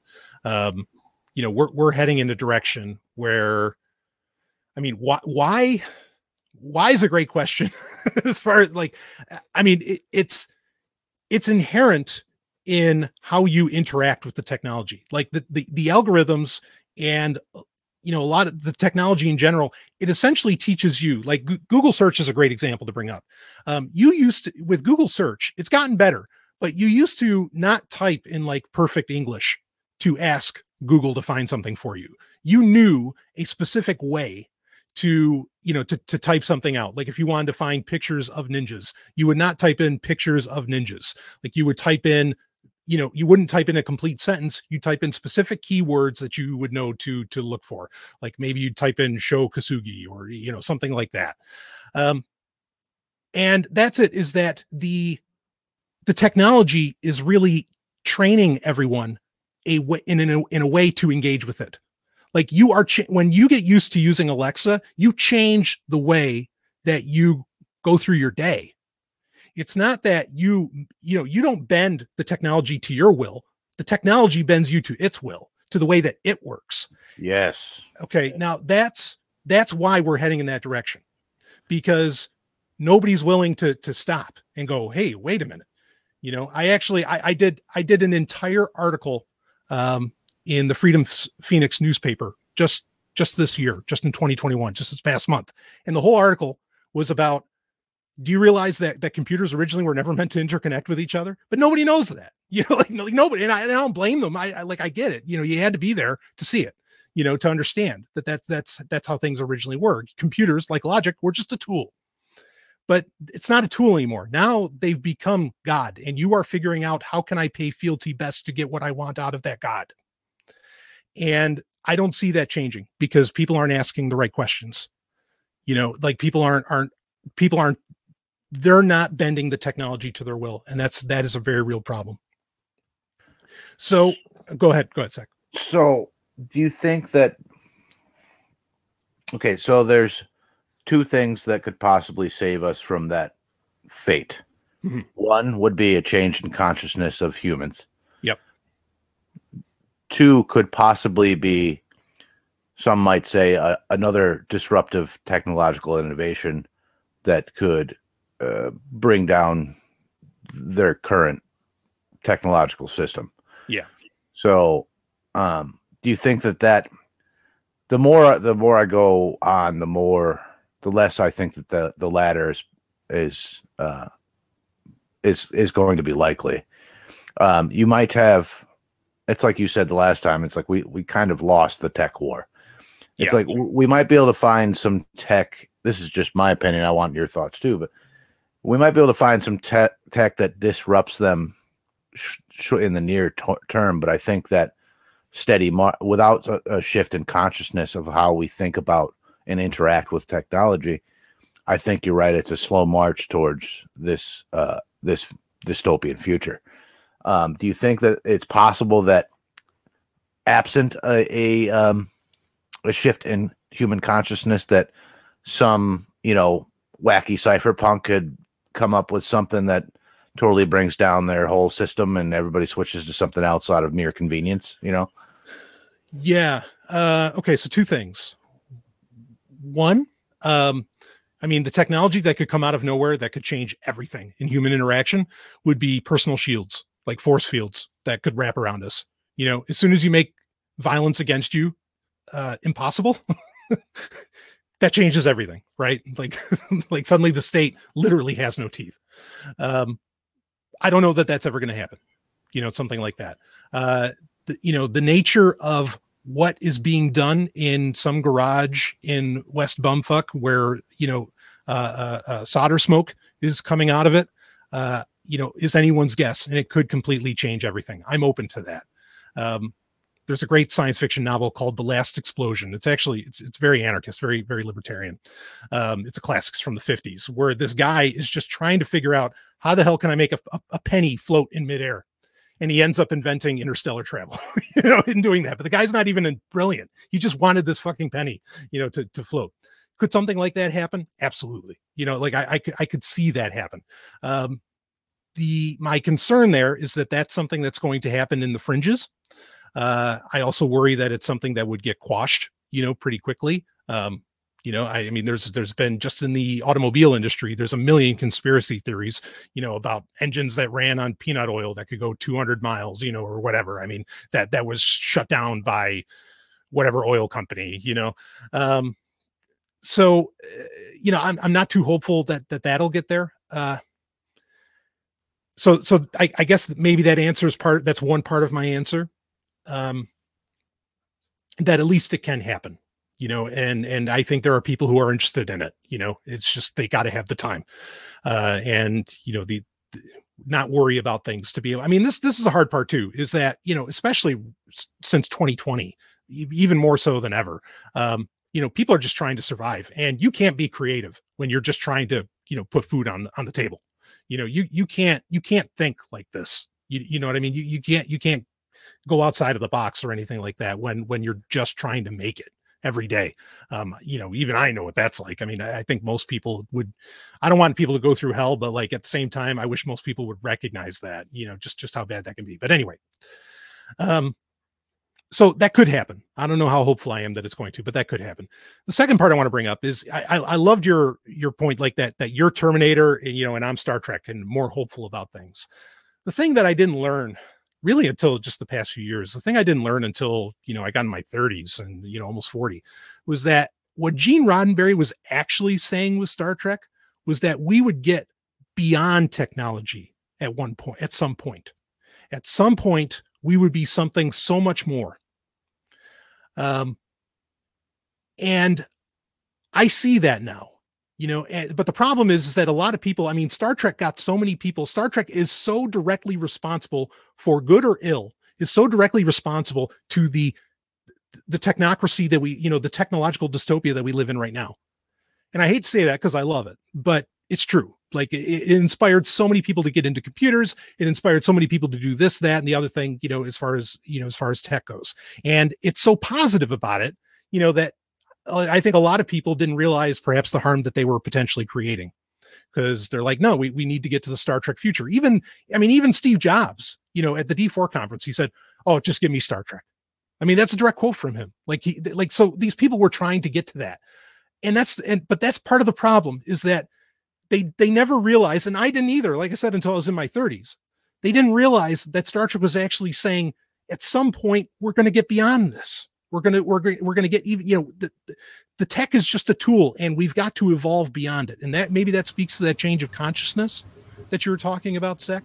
I don't know that everybody's going to get there, but I do think some people might be able to get there. And that's admittedly a part where I'm holding out my hopes, as much as I hate the word hope.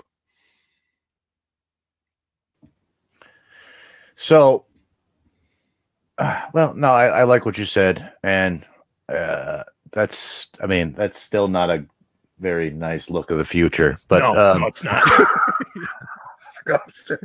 We're back to the cabin in the woods, Brian. Yeah, let me be clear. Like, I was defending people that want to live in cities, but that is not me. No, I'm out. I'm out on all that. See you later.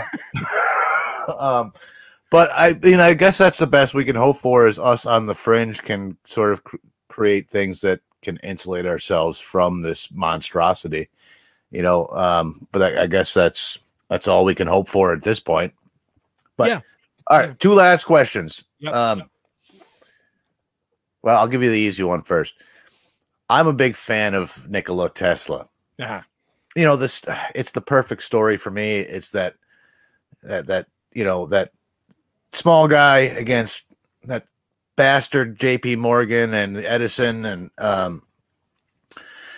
Yep. What do you think about this is too broad of a question. What do you think about Tesla? Do you think that he was way far out there? Do you think that the feds took a lot of, JP Morgan working in concert with the feds, like, kept a lot of his inventions under wraps or his ideas and that kind of thing. What do you think about all that? Yeah, I'm totally conspiratorial when it comes to Tesla. I think that he came up with a lot of wild things that we, can barely imagine, and maybe we saw hints of, in some of the documentary evidence that exists from him, be it photos, papers, whatever. And I think we've always had a Tesla, at least maybe not every generation, but every few hundred years or so. We're still wondering how the fuck were the pyramids built. Well, it's like, it doesn't have to be aliens. There was just a Tesla back then who figured it out. Like that's, and that speaks to what I was saying earlier, where humans, okay, we might not be, we might not be able to pull off the computational analysis that that some algorithm or AI or computer can do.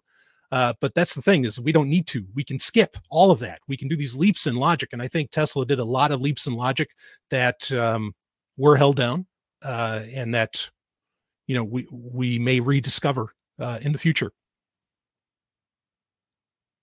Man, we might have to do a whole episode on like ancient history and like collective consciousness and the possibility of humankind being much older than we think it was, and the idea of like there being Teslas or Hermes or throughout history.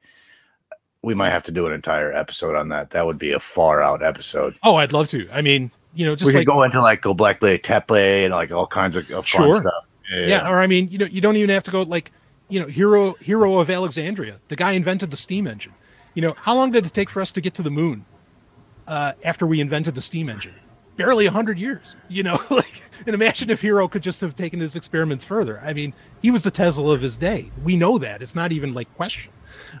So yeah, it's amazing what we could have done if some people weren't held down. Go ahead. A lot of these people, they claim to be tapping into some sort of collective consciousness. There's another word for it. I can't think. Record. The Akashic record. Yeah. Yeah. Oh, maybe we should save this for another episode. We will. Yeah. We gotta do that episode though. All right. So final question. What, Brian? What is consciousness? Go. Wow. Okay. So, the easiest thing to say, of course, is I don't know, and before anybody wants to bring in, any kind of like quantum physics around the potentials of consciousness, I think there's great, ironically, there's great logic in the idea that, well, unless you can do the math of quantum physics, maybe you shouldn't talk about it. And frankly, I can't really do the math, as much as I know about it. I'm not really that guy, but what do I think consciousness is? I do think there is a essence of a human being that we don't have terms for yet. I'm not saying that it has to be ineffable. But I think plenty of philosophers of the past, including Stirner, would describe this ineffable. What is this ego? What is this I? And that is that, like, I don't think the brain is the seat of consciousness. I can tell you that much. I know that would probably shock a lot of people. I think the brain actually serves our nerve endings. It's not the other way around, but most of science, or, most of medical knowledge would suggest that it's the other way around, that like our nerves are, serving the brain. So consciousness is something that to me, what it is, it's something that we don't, really like. It's what its seat is. We don't exactly know yet. But consciousness is something, I mean, I do believe, and this is important, anytime you're having a conversation about consciousness, I'll try and be quick. When the person you're talking to, when you're asking them about consciousness, do they believe that there is an objective reality? Because if they don't believe there's an objective reality, all bets are off. Consciousness is just them, I guess. I mean, like it turns into a completely different conversation. I firmly believe that there is an objective reality around us. I think we do experience it subjectively. I think a lot of our experience is absolutely colored by our language. I'm a big fan of General Semantics by Albert Korzybski, which he gets into somewhat gets into consciousness, but the idea that, you know, like sort of everything is relative. I'm not a postmodernist or anything like that. I'm not the Frankfurt School. I think I get wrapped up in that somehow. No, I think those people were preposterous. But yeah, consciousness is that which engages in us with objective reality. That's the simplest one sentence that I can put out there. And that one sentence actually says a lot, just in admitting that there's an objective reality. So does that help answer? Yeah, and that's where we're going to disagree. We might have to have a debate on objective reality one day, because I know with egoists that's not popular. Like the Egoist Encyclopedia even says there's no objective reality. It's not that I will say that there is no objective reality. That would be ridiculous. It's the idea that I do not think that it is possible to know that there is an objective reality. I think we all are subjective human beings. And it is just, to me, and maybe I've taken too much acid, but it's to me, it's just as likely that we are creating reality through our own subjective interpretations and consciousness. We are actually creating reality as we go. It's just as likely that that's the case to me, as there is some objective reality that we're somehow tapping into at the same time. Yeah, through reason and through logic and experiencing subjectively.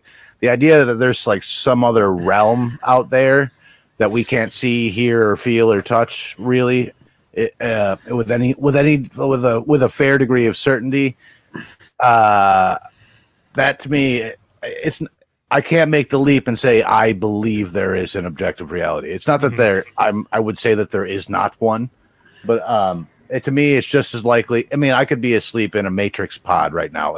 Like to me, these are right. These to me, these are all equally likely in terms. And for me, as a person experiencing the universe subjectively, for me, these are all equally likely because I don't fucking know, and I'm okay with not knowing. I'm no, seriously. Like that's the best that we can get is I don't know.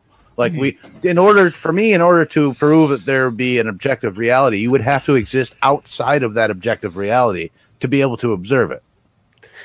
Yeah. Yeah. I mean, I totally disagree with some parts of that. I don't know, but I totally disagree with parts of that as the resident theist here and theist. All what I'm going to say. Theist, yeah. Okay, all right. Yeah. No, that's great. That's cool. But I think we totally all kind of circling back to the very beginning of this conversation. At some point, we were talking about we all recognize the subjectivity of our own experience, and I think we all do have that common thing where we do to recognize and emphasize the subjectivity of our own views and our own experiences, and then projecting that on others because obviously it applies to others too. So I mean, I don't really know what the objective. I don't know the objective.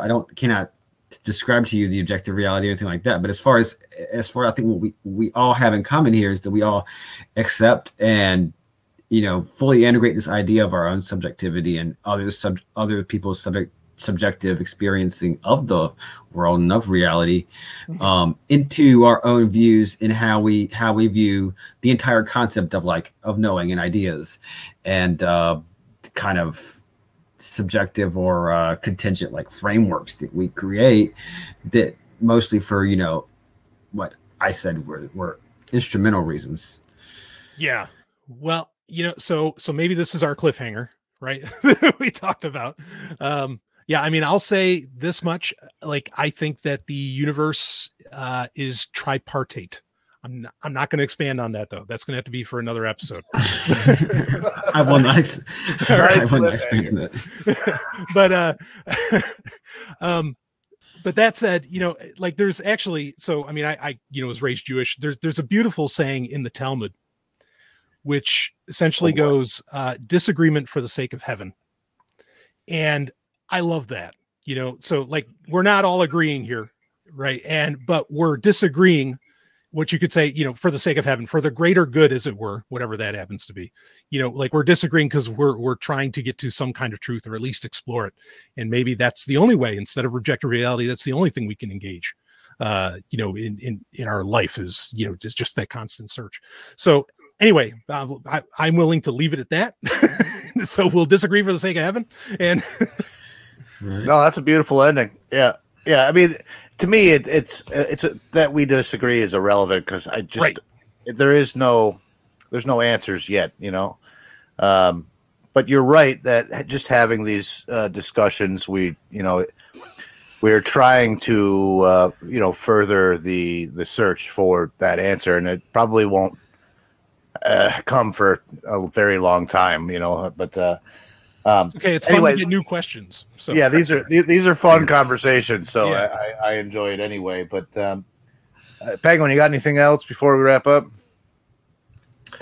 No, I mean, I think people should stay tuned for more content, and we're definitely going to have Brian back. We definitely want you to have back for some really, we have some great ideas for some future conversations, but it's always a blast to have you on. And people should also check out various places they can check out to get our t-shirts. Oh yeah, buy On, our t-shirts. buy their Yes, t-shirts, buy t-shirts. everybody. Yeah, seriously, buy our t-shirts. The more Can't t-shirts emphasize you buy, enough. the more stuffs we can do. So. Yes. I mean, they pay me top dollar to be on here. You folks got to understand. They gave me a whole $2. Please buy some t-shirts. No, but look forward to our next episode with Brian, where we talk about the literal meaning of the universe and did aliens build the pyramids. It'll be great. I'm there, guys. I got to keep my record up. I got to be the most on the Agora podcast. All right, Brian, what do you want to plug? What do you got going on? Anything? Sure. Yeah, of course, to find everything about me, just go to sovereigntech.com, SOVRYN tech.com. A lot of big changes happening in December. Very excited. Details will be coming, as you listen to the show. But that's the place to get your hookup. Yeah, right on. Definitely check it out. And again, man, thanks for coming on. This was a really fun conversation. Oh, it's awesome. I appreciate it. Yeah, I Thanks so dig much. this. There's definitely a part 2 coming. Yeah. Part Thanks, Scott. 4. All right. Well, thanks, bud, and have yourself a good night, man. Same, everyone. Yeah, Peace, take care, brother. man.